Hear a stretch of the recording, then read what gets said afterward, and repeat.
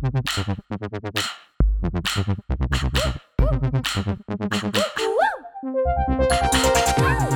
and welcome to Old Boys Club. A podcast where two young women explain the ins and outs of Australian politics. And there's no such thing as a silly question. My name is Justine Landis-Hanley. I am a Melbourne-based journalist and I used to work briefly in politics. My name's Matilda Bosley. I'm also a Melbourne-based journalist and I'm actually a level 22 Pokemon trainer. What? In Pokemon Go, yes. Yes, indeed. It gets worse. Coming up on the show today, how did former Australian Prime Minister Kevin Rudd come to Australia's aid and secure us more doses of the precious Pfizer vaccine? I'm sure that was just altruistic and not politically motivated at all.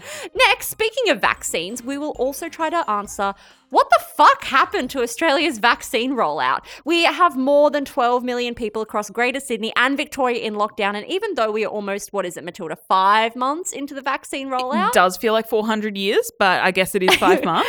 A lot of people have been asking, where are all of our vaccines and who's to blame for this? Exactly. Why? Where's the supply, baby? And that's what we're trying. We're going to find the supplier, infiltrate the deal. This was a 21 Jump Street reference. I'm going to move on. Okay. I'm going to move on. I thought you were making a Where in the World is Carmen Sandiego reference. Oh, no. I'm far less hip and with it than that. I was talking about a Jonah Hill movie.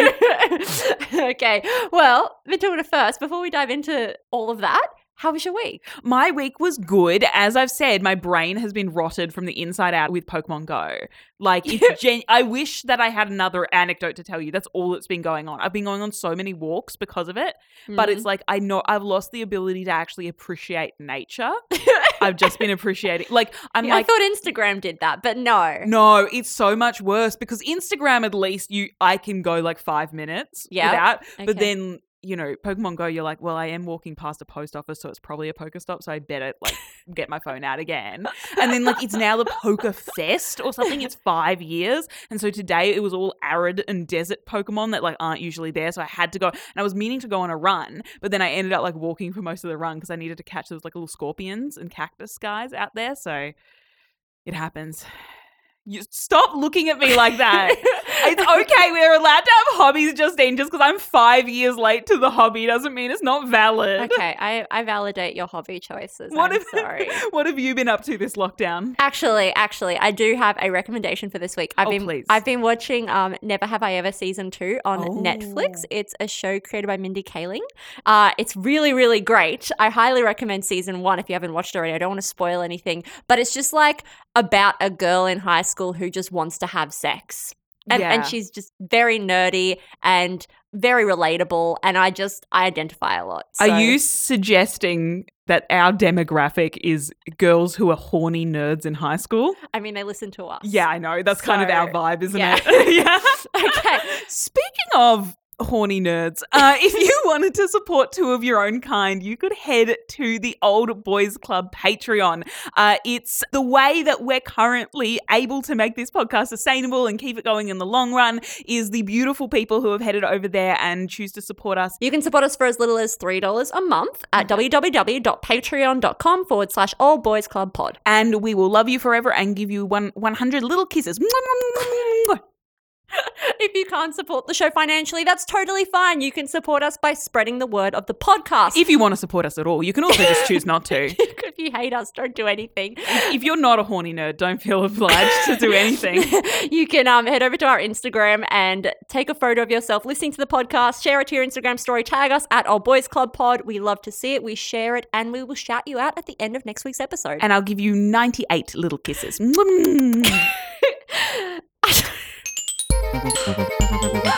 So, Justine, we thought we were familiar, accustomed with all the characters in the Australian political landscape. Yes.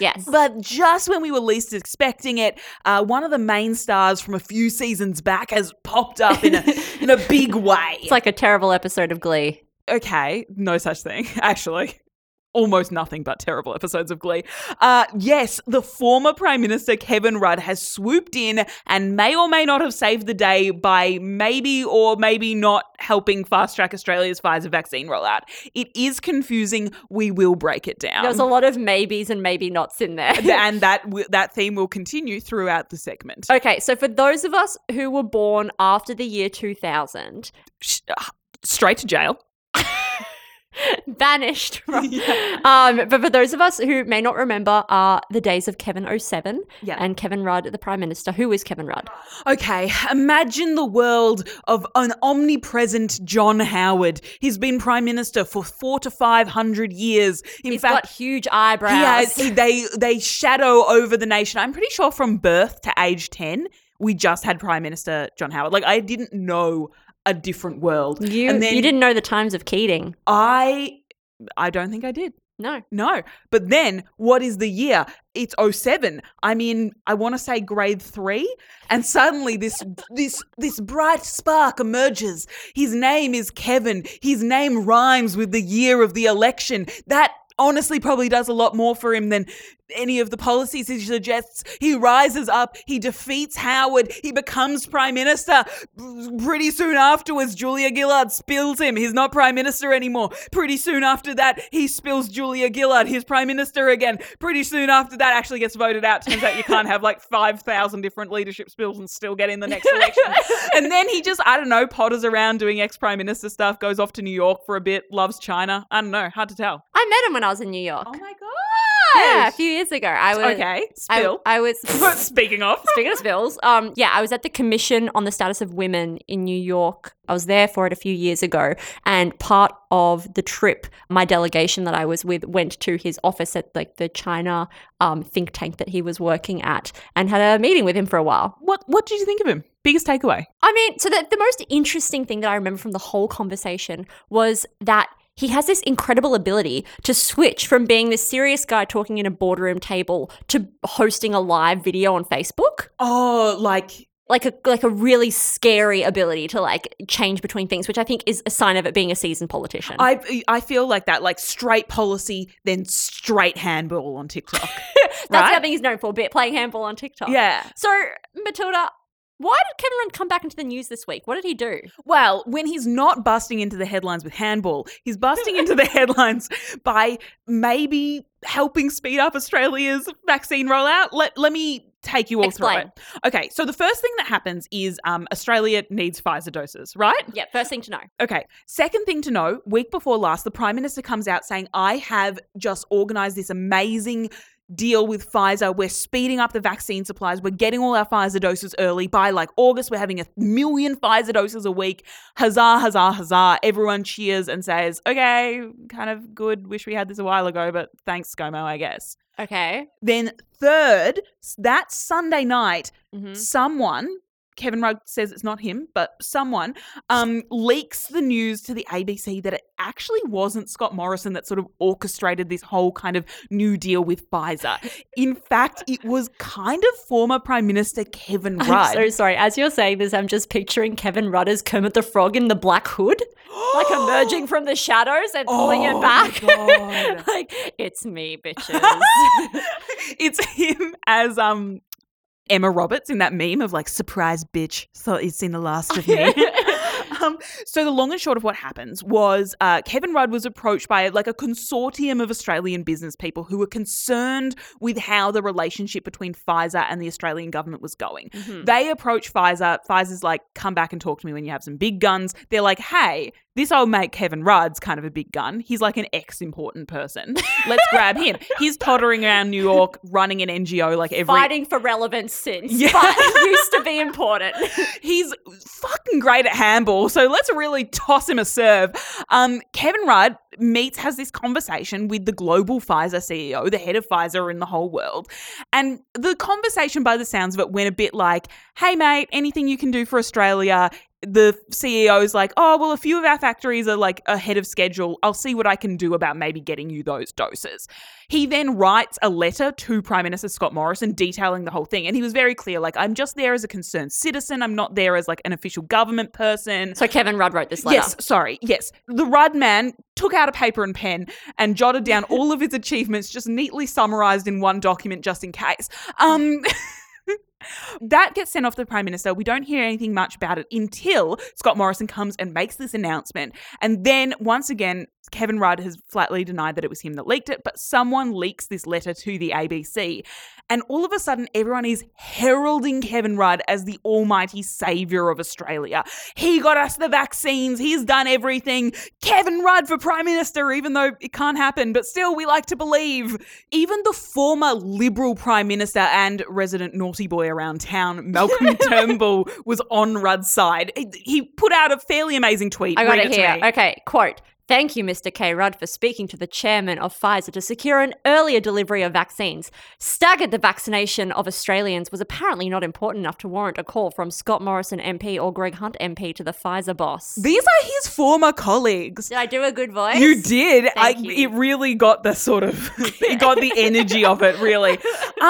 Scott Morrison was like buddies with him 3 years ago. Like, it was not that long ago. I mean, Scott Morrison also did like spill Malcolm, like kick Malcolm Turnbull out of being Prime Minister. Just dagger in the back, but I don't know if they're best friends. No, I'd say not. Okay, but how did the federal government take this move from Kevin Rudd? Yeah, not great. Okay, not surprising. Yeah, they weren't like jazzed about someone in and coming and like stealing the whole credit for their like one good win of the vaccine rollout. No.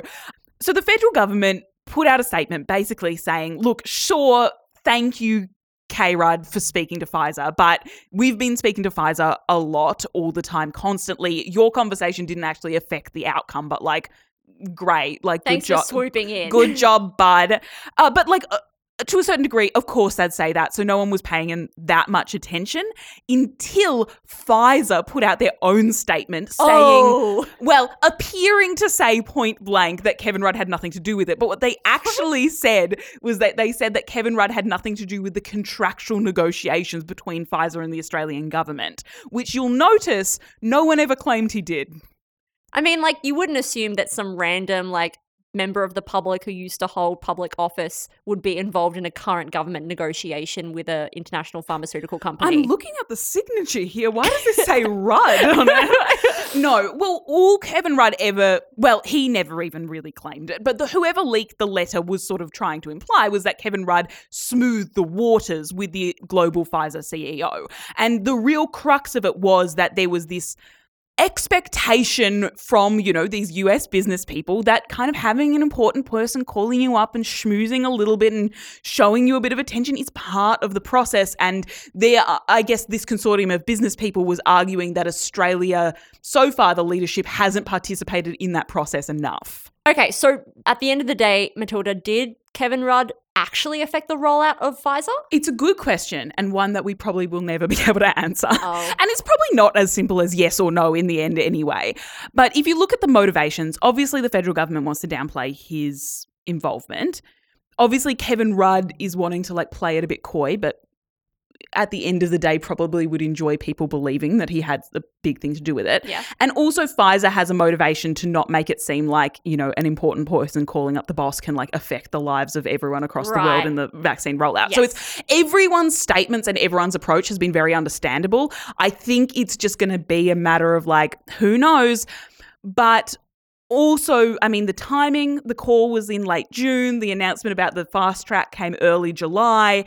And in the process of discrediting Kevin Rudd's influence in the vaccine rollout, Greg Hunt and Scott Morrison were detailing like their conversations with Pfizer. And almost as like a side effect accidental result, they had to admit that like, no, they actually haven't called the global Pfizer CEO. They've spoken to the Australian Pfizer representative. Scott Morrison spoke to, one other high up person, but they actually haven't made that call, and a lot of other world leaders had. So, only the Lord knows, but it does look like it didn't hurt. Okay, you mentioned just then that Kevin Rudd has been playing a little bit coy, but it wouldn't be bad if people thought that he played a really big part in the Pfizer successful vaccine rollout. Mm-hmm. That's a wonderful thing to have to your name. What do you think K. Rudd's motivations for this whole thing were? Okay, let me ask you one question. Okay. What political party was Kevin Rudd from? Labor. What political party is really needing some wins right now? Labor. Yeah, I think it would be naive to assume that it never crossed anyone's minds that a former Labor Prime Minister swooping in and appearing to save the day would benefit the opposition. That's clearly what the federal government thinks Kevin Rudd's motivations were. Yeah, right. So the day that this was all breaking, which it was like a plot twist every hour or so, the health minister, Greg Hunt, Liberal, part of the current government, went on a Sydney radio station and he was asked about this letter to Kevin Rudd and asked whether it actually made any difference. Could you read out the quote of what he said? Yes. He said, "Look, I did chuckle when I saw the story. We received the letter after we'd done the work with Pfizer and we knew the outcome was likely to be exactly as it was, of moving to 1 million a week. And we did, as a group, say, well, we know that once the government announces it, that letter from the former Prime Minister is likely to be put out there." Can you please read a full audiobook for me? That was delicious. That was so silky smooth. It's my Liberal man voice. I loved it. And it was very accurate. So clearly Greg Hunt was pretty cynical about the whole situation. The federal government clearly views this as, from the start, a political decision for Labor. Whether that's fair or not, obviously the government would say that. I think everyone can draw their own conclusions of where they sort of sit on the fence. I think on the other hand, I would also acknowledge the fact that Australia really needs vaccines. So even if there is this political motivation underpinning this, also, it's probably to help a lot of people. Like, there's definitely good intentions to it too. I think, it is one of those things where, as a concerned citizen and you had the power to do this, you probably would. So, yeah, I think that is a good point. Not everyone's evil all of the time. Does it help that it's politically advantageous? Absolutely. It doesn't hurt, darling. So in the wake of this, we had a lot of questions coming in on Instagram, and it was also kind of all over social media, a bit as a joke, a little bit serious, of people saying like, well, can't we just have Kevin Rudd back as our next Prime Minister? Is he trying to be the Prime Minister? Can he just be the head of Labor now? Like, could he? He can't. But no. He'd have to be like actually an MP to be PM, and he's not. But isn't it also kind of a problem that the moment someone connected with the Labor Party gets a little bit of shine on them, gets a few headlines, we're all suddenly jumping to wanting them to be the leader of the Labor Party? I think that it's really reflective of the time that we're in. So people have been quite critical of Anthony Albanese for being too soft on the federal government, for not having enough of a fiery voice in Parliament as the leader of the opposition. But it's a really tough time to be an effective leader of the opposition because we're in a global pandemic.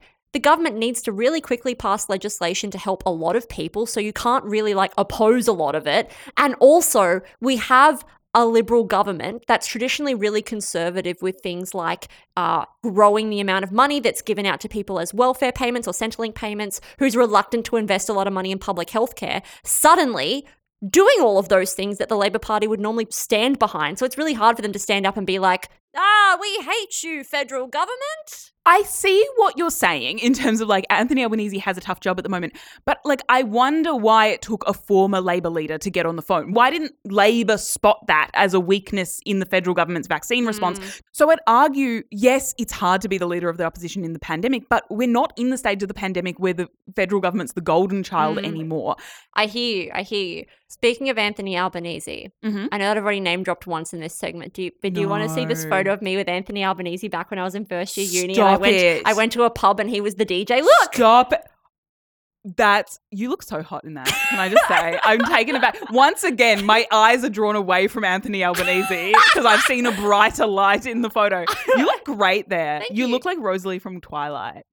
Also, why isn't Anthony Albanese doing more DJing? He got more headlines when he was just a bloody politician who also DJ'd than being the leader of the bloody opposition. I'll tell you the best part of the DJ set. Stop, it was tell amazing. me. So I was at this pub in... Wait, did he actually DJ? I thought that was just a gimmick. No, he goes and night? DJs. Yeah. Okay, Stop. But this is what he does. He's he's at the stage set up in this pub in Marrickville, and he's got the laptops, and I think there's a turntable, and he goes, "This next one's for my chief of staff. Press play."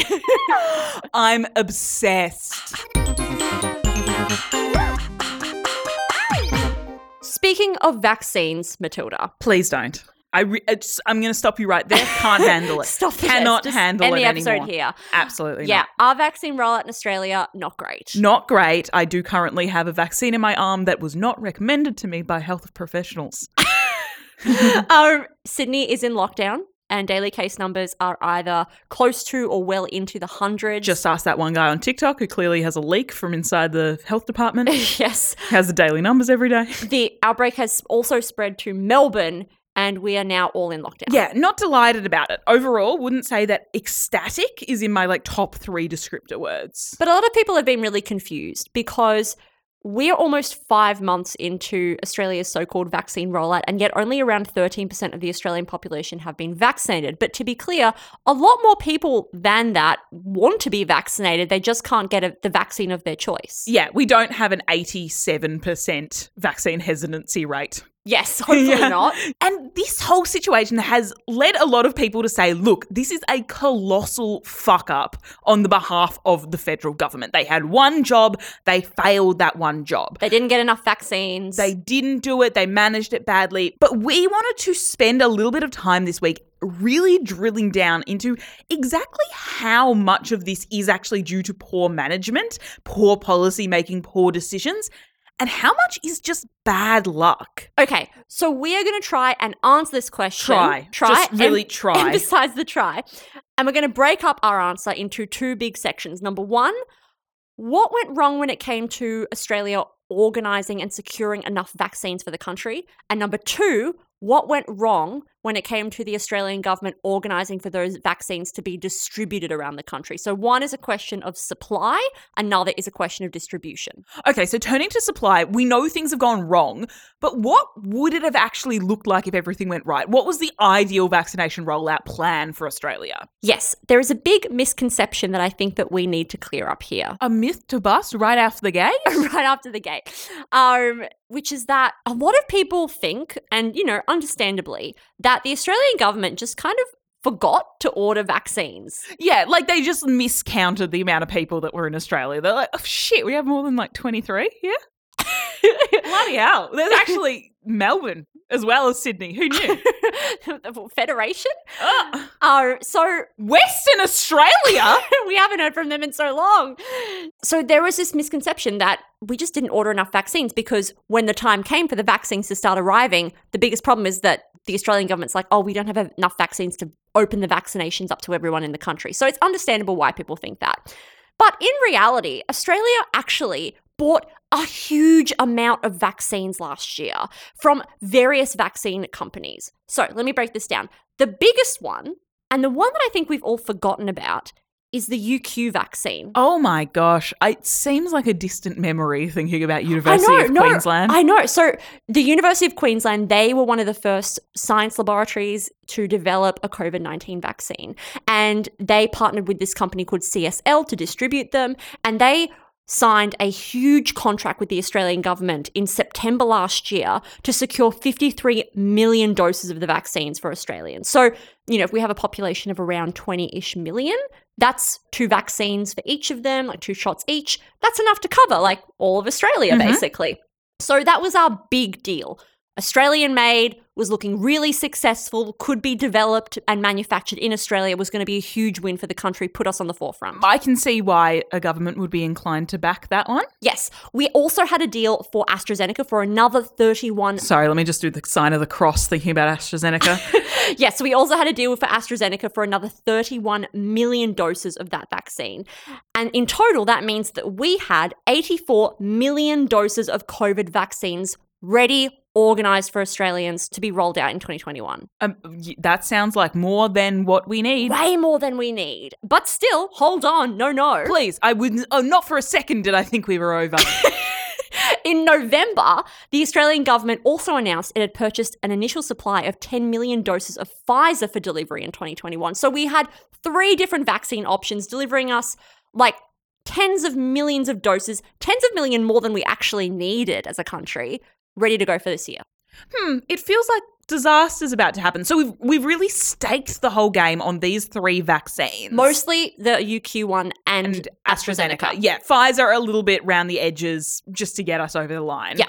Why didn't we go harder on Pfizer and Moderna? It feels like everyone's talking about it now. Why weren't we ordering it out the gate? This is a really good question. And the Saturday paper did a really great piece 2 weeks ago that explained in more detail why we didn't. But basically, the technology that's used for Pfizer and Moderna, it's called mRNA. It's more experimental, and it's a new vaccine technology that, although it can be scaled really rapidly and produce vaccines really quickly, it had never been done before. And so there was a lot of skepticism around whether these new vaccines would actually be successful and could be successfully duplicated at the speed that we needed. I understand that looking back, at the start of 2020. It does make me wonder, though, there was a lot of reports coming out throughout 2020 and results coming out throughout 2020 talking about how promising Pfizer and Moderna was. Like, I see what you're saying about at the start, it did seem like a riskier option. I wonder why further along the way we didn't sign those deals. Absolutely. And to be clear, also, America in particular, they didn't have the same problem that Australia did with these vaccines. So they backed Moderna harder than anything. They put $2.5 billion into Moderna funding. Put some respect on my girl Dolly Parton's name. She also helped fund. She also put some money towards Moderna. So there were people who were backing Moderna. It's not like that was a bad choice. It was just that the advice given to the Australian government was to take like a more conservative approach, it seems. And also we had the capacity to produce UQ and AstraZeneca onshore. So then there's also financial benefit for us to be a country that's producing these vaccines. It would make sense for us to invest heavily in those ones. And as we're going to get to later, there's also just practical consequences when you have a vaccine being made in other countries in terms of logistically sending it to Australia. Oh, we know now. Okay, so it's seeming rosy, okay, maybe Australia's not paying enough attention to Pfizer and Moderna, but whatever, we've got backups. What happened to UQ? That feels like it was a big blow. Yeah, no one talks about it anymore. Things were looking great. So during phase 1 of the trial, the study found that the vaccine gave a really strong immune response against COVID-19, stopped the virus spreading throughout the body. People were really excited, and it only caused some really mild side effects like, headaches or flu-like symptoms, looking really promising. Mm-hmm. But then the vaccine started to cause participants who were in the trial to get false positive test results for HIV. So to be clear, isn't giving people HIV. No, it was not giving people HIV. But when you're just doing a sort of test to see if you have HIV, they were testing positive even though they didn't have it. Yes, the vaccine was causing their bodies to produce a chemical that was tricking the test to think that they had HIV. So why is that such a big problem? Because it kind of feels like, oh my God, the world's in danger, everyone's dying. Why would a little thing like a HIV false positive stop a vaccine in its tracks? Just to be really clear, the only reason that it was causing this HIV positive test is because the vaccine itself included a tiny, tiny fragment of a protein from a HIV molecule. Not HIV, just it used this part of a HIV molecule, and it was just this weird effect that it was causing. So yes, the news comes out that the UQ vaccine is causing these false positive HIV tests, and by December, the Australian government ends its agreement with the company to supply 51 million doses of the vaccine to Australia, and UQ stops the trial from progressing. The reason why, and you make a really great point, why when we have this promising vaccine that's causing really strong immune responses to COVID, why would we shut this all down? It's because for 2 reasons. Number 1, if you've got suddenly all these people testing wrongly for HIV, it makes HIV testing really, really difficult. If everyone suddenly got this vaccine and then, have to go to the doctor and get a test, it would be really hard for you and the doctor to work out whether you actually have HIV or if it's caused by this vaccine. And that's also, HIV is also a disease that can reach epidemic levels if not treated properly. So if you suddenly have a bunch of people not taking HIV positive test results seriously, you need to be able to trust those tests. Yeah, so that was a really big problem. The other big problem is, and I think this is something that we can see now, is that we already have vaccine hesitancy for COVID vaccines. They've been developed really quickly. People are still coming to terms with the fact we're in a pandemic. There's been a lot of stress around vaccines. And so you don't want your COVID vaccine to scare off people, especially people who aren't as knowledgeable about science, aren't doctors or working in the medical profession, who don't understand what a false positive test result really means. Well, even what you just said to me then, I understand the concept of vaccines, how you use parts of other viruses that are inert that cause no danger. But like even you just saying like, oh, they use a tiny bit of an HIV molecule. Like my lizard brain inside is like, no, don't. That's scary. Yeah. Yes. HIV is terrifying. It's not a disease anyone wants to get. Yeah. So, I mean, you wouldn't want that to be the dialogue going about vaccines. Like HIV attached to the word COVID vaccine is probably not ideal. Yes, and UQ and CSL, the companies involved in producing this vaccine, they both said like, you know, the problem could have been fixed with more time and money, but why would you want to invest in trying to fix it when you had all these really successful other vaccines going on in the world that we have contracts with, like AstraZeneca, that were producing great results that wouldn't require that extra time and money to go into them. Like, we have to remember that December 2020, we're really just trying to secure the best vaccine for Australia. There are plenty of options out there. We're trying to do it as fast as possible. It's better to go and secure other vaccine deals than try to like spend a lot of time maybe fixing this vaccine. Okay, so Australia's taken an absolute bloody blow to its vaccine rollout plan. UQ's gone south. That's not viable. How does the government respond? The Australian government responds really quickly. They increase our AstraZeneca order to 53.8 million doses. In January of this year, Australia also confirmed an advance order to get 51 million doses of this other vaccine called Novavax, which, you know, no one's really talked about since this. So might be coming later this year. We don't really know. So it was basically like, you know, we haven't seen whether this vaccine is really successful in trials yet. It's still got a little bit of a way to go. But if it's successful, we're going to get 51 million doses. And then in February 2021, the government also doubled the number of Pfizer vaccines on its way by 10 million, which brought the total to 20 million doses. I know you're saying that the government responded really quickly, and clearly they did ramp up our supplies. One thing that I do sort of question, though, is by February, we did already have data and results that showed that AstraZeneca was less effective at stopping people from catching COVID. And, you know, Pfizer was up in the 90s, kind of Moderna also was doing really well. So I do still question why we were so reticent to really commit to Pfizer, why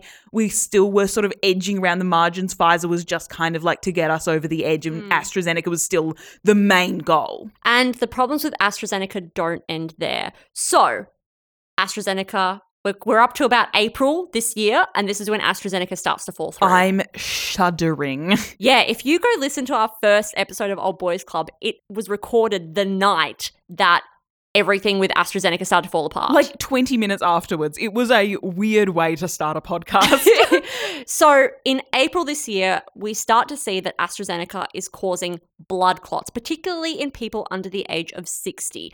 And suddenly, the federal government's health advice is that you shouldn't get AstraZeneca if you are under the age of, I think it was 40 back then. Now it's changed and it's gone up to 60. But the recommendation was that, you know, if you're over 60, you should get AstraZeneca. If you're under that age, you should be getting Pfizer. Once again, tiny chance of blood clots, even smaller chance that those blood clots would be fatal. But also in Australia, there's only a tiny chance of ever getting COVID. So therefore, the independent body that weighed it up said, it's not worth it, not worth the risk.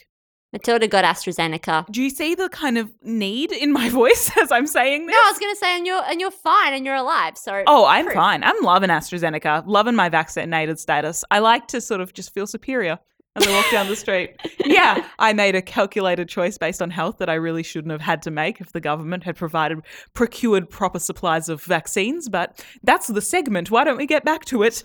So AstraZeneca falls through, the government responds really quickly. They secure another 20 million doses of Pfizer to be delivered by the end of 2021, which brings the total number of Pfizer doses that we're getting to 40 million at this point. I mean, I've been giving the government a hard time about being like, why didn't you get more Pfizer? It's not been smooth sailing getting Pfizer, has it? No. So Pfizer is being made overseas, unlike AstraZeneca, which we are producing in Australia. And that's because Australia doesn't have the capacity to produce mRNA vaccines like Pfizer and Moderna onshore here. Yeah, you can't just make it in any vaccine factory. It's like a whole bunch of its own. I think it's a lab, but yes. Okay, it's a giant lab where they're making things on an industrial scale. I'd call that a factory, Justine. Semantics aside. Yeah, it's not like you can just start making mRNA vaccines. Like, it takes years and years to set up these factories. And what's this? We didn't think ahead before the pandemic? Seems right. So Pfizer being produced overseas, it's also just taking a little bit longer than we would like. I think it's on schedule, but we would love vaccine like tomorrow. Yeah.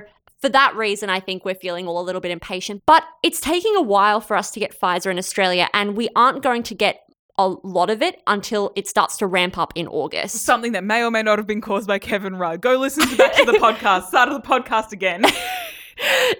Simon Birmingham, who's the government leader in the Senate, he said that Australia has had a problem with getting more Pfizer quickly, though, because Australia is, quote, at the back of the queue.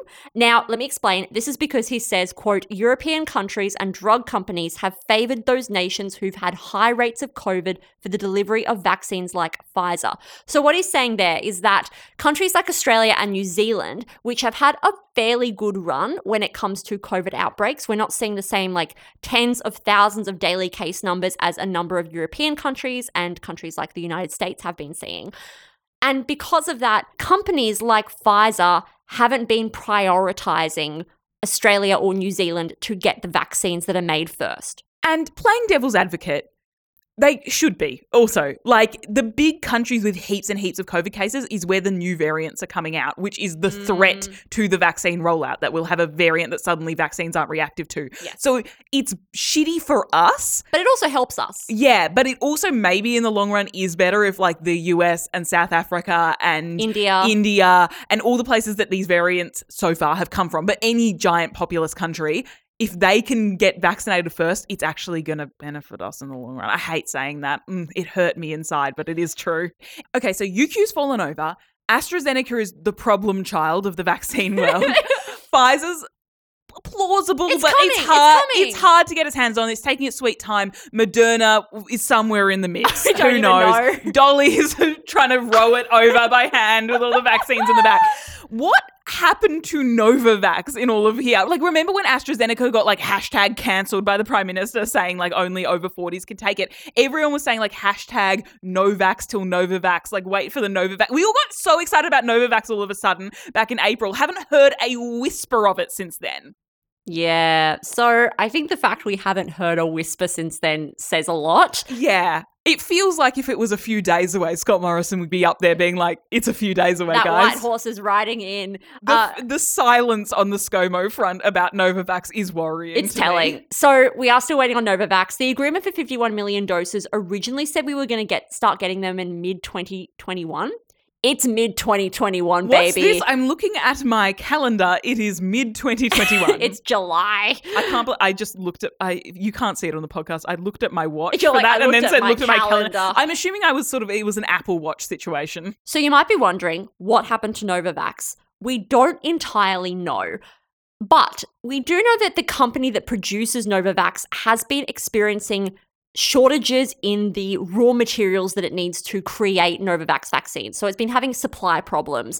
And because of this lack of raw materials they need to make the vaccine, it's taking longer to produce enough to send around to everybody. So it looks more likely that Novavax will be available later in the year in Australia. But like you said, the fact that no one's been talking about it, I think speaks volumes to how that is going. Yeah, and also Novavax isn't like the unbelievably high percentage success rates that Pfizer and Moderna have anyway. Like, it's still a good vaccine. Any vaccine is a good. I'm not saying no to a vaccine right now, but like it isn't like the golden child that the mRNA vaccines are to begin with anyway. Yeah, they've really been. They really are like your sibling who gets the A's in class. So, can we actually blame the federal government when it comes to supply? I think that's a really good question. On the one hand, you could say, oh, why didn't the federal government organize a wider variety of vaccine options? Like, why didn't we start larger contracts with multiple companies right from the get-go? Why did we only back from the start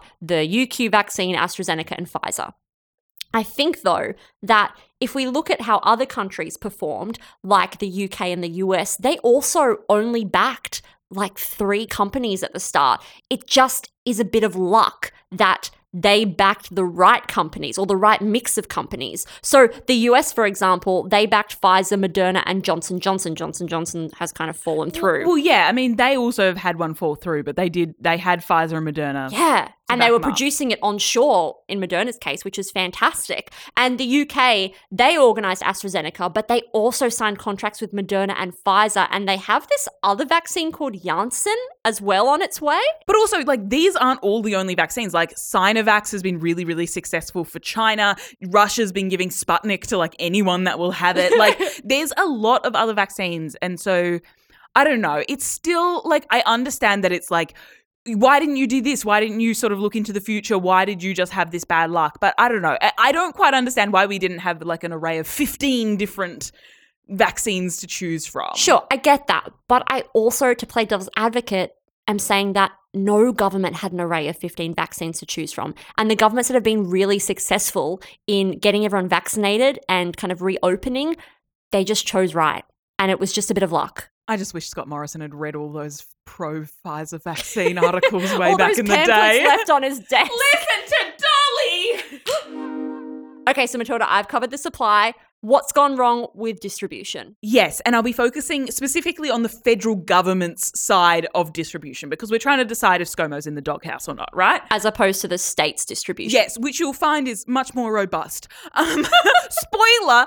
So the Australian vaccine rollout was kind of doomed from the start, symbolically, when that beautiful old lady, Jane Malashuck, who was the first person in Australia ever to get vaccinated, ScoMo was with her. He went to give the peace sign, a V for vaccine, and she did it the wrong way and just gave all of bloody Australia an up yours. And what we've come to learn is that this was really an omen of what was to come. So walk me through the vaccination status as of now. Okay, so Saturday, July 17th, the date of recording, 13.4% of all eligible Australians have been fully vaccinated. That's have all the 2 doses. About 35%, just a bit under, have had at least 1 dose. That means that out of all of the OECD countries, which are like countries with a similar economic status to Australia, there's 38 of them. We are 38th. Oh. Yeah. We're last. No, not good. Yes, we are last. No, it's not good. So, Matilda, I think that we need to clarify first. We're talking about the federal government's issues with distributing the vaccine.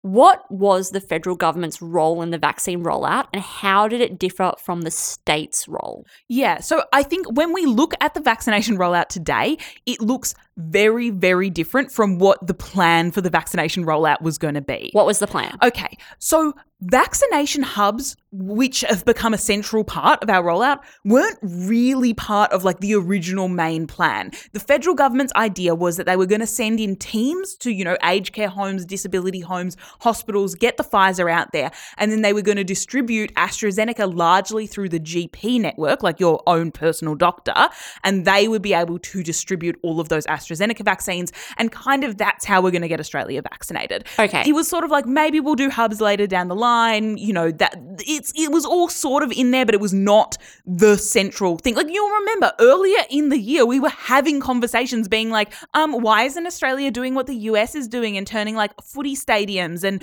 old showgrounds into max vaccination hubs? Why aren't we having like drive-through vaccination clinics? Like, we were having all of these conversations about everything Australia didn't have.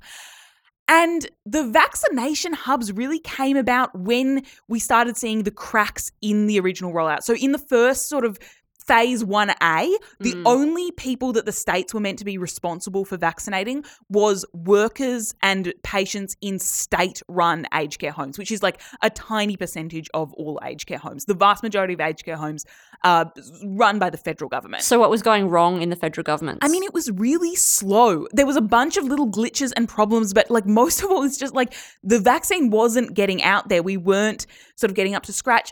And quite quickly, state governments started stepping in and saying, oh, well, we could help out a little bit. And they almost went off, not quite of their own accord, but they definitely went ahead with vaccination hubs, setting up max vaccination hubs before the federal government was fully on board. And it's almost been a bit of a retroactive thing where Scott Morrison is now saying, of course we support the vaccination hubs. Of course we're helping setting all of these up. But really, those hubs were a state-run institution. And the GP network has taken a long, long time to sort of ramp up as well. You remember at the start, GPs were saying like, we've set up this whole COVID vaccination room in our clinic. We've got a doctor on full time to give vaccinations, and they gave us 1 box of vaccinations. We've got I remember that. 50 doses.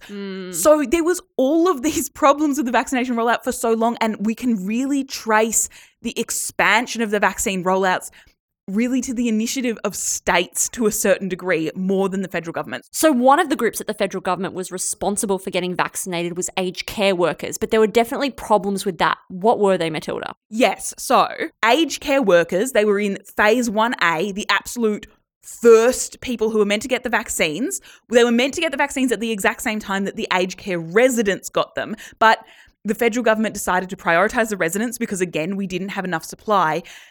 Okay, sure, in February that might be a bit of an excuse, but last Monday, Greg Hunt stood up and admitted that currently only 40% of aged care workers have had their first vaccine dose. Not fully vaccinated, their first dose. Back in May, you'll also remember, there was headlines about disability care residents who were also in that absolute first category.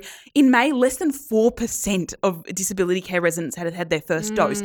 Basically, every area you look that the federal government was directly responsible for those vaccines being supplied, that's where you see the massive problems. So I think there's a lot of bad luck and just like, okay, that didn't pan out when it comes to supply. It's a lot harder to make those excuses for the federal government when it comes to distribution. And it's worth noting a lot of the aged care workers are now just going to the mass vaccination hubs to get vaccinated. That's how a lot of those groups that the federal government was originally going to vaccinate are now getting vaccinated as well. So there is one other part to the vaccine distribution rollout that we haven't talked about, which is the campaign around the vaccine and getting vaccinated.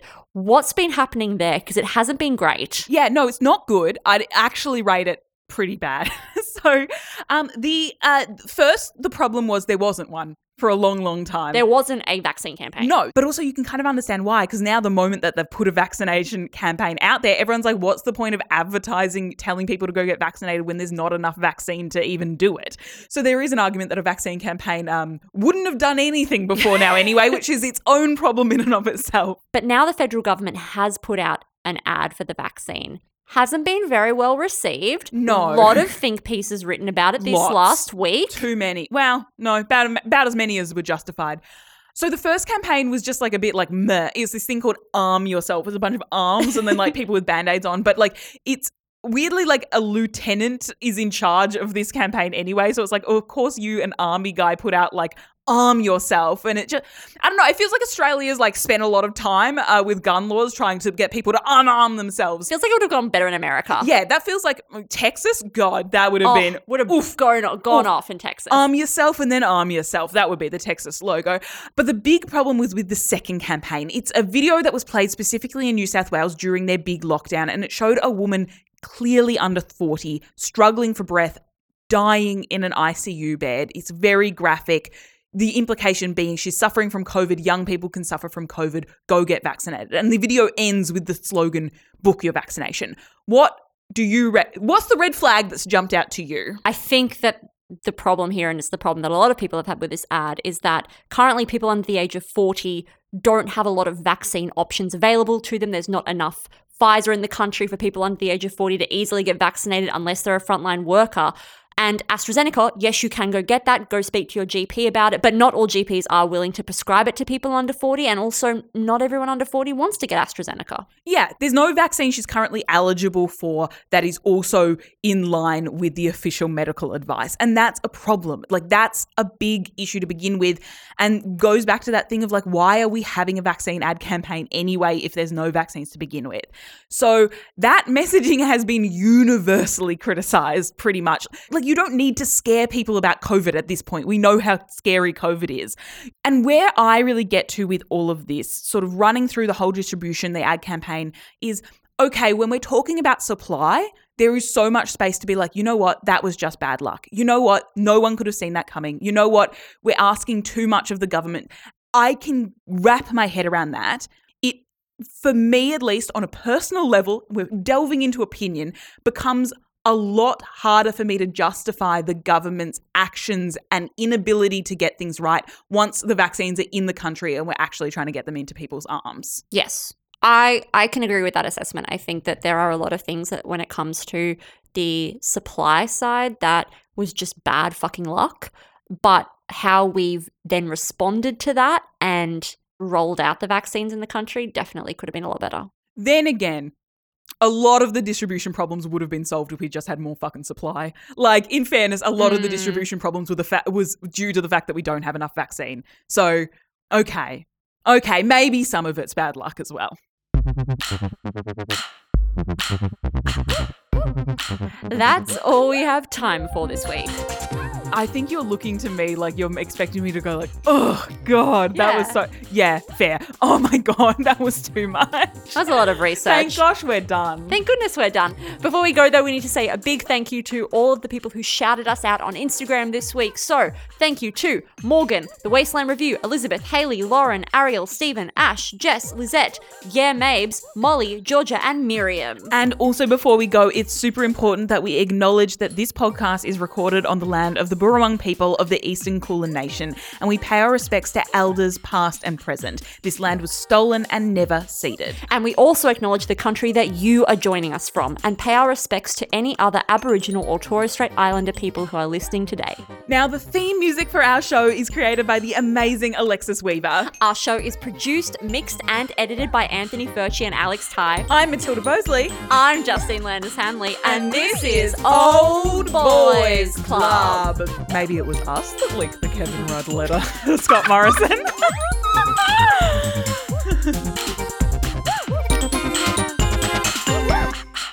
Oh, I just want to live while I'm alive. It's my life. Do do do do do. No no no no no.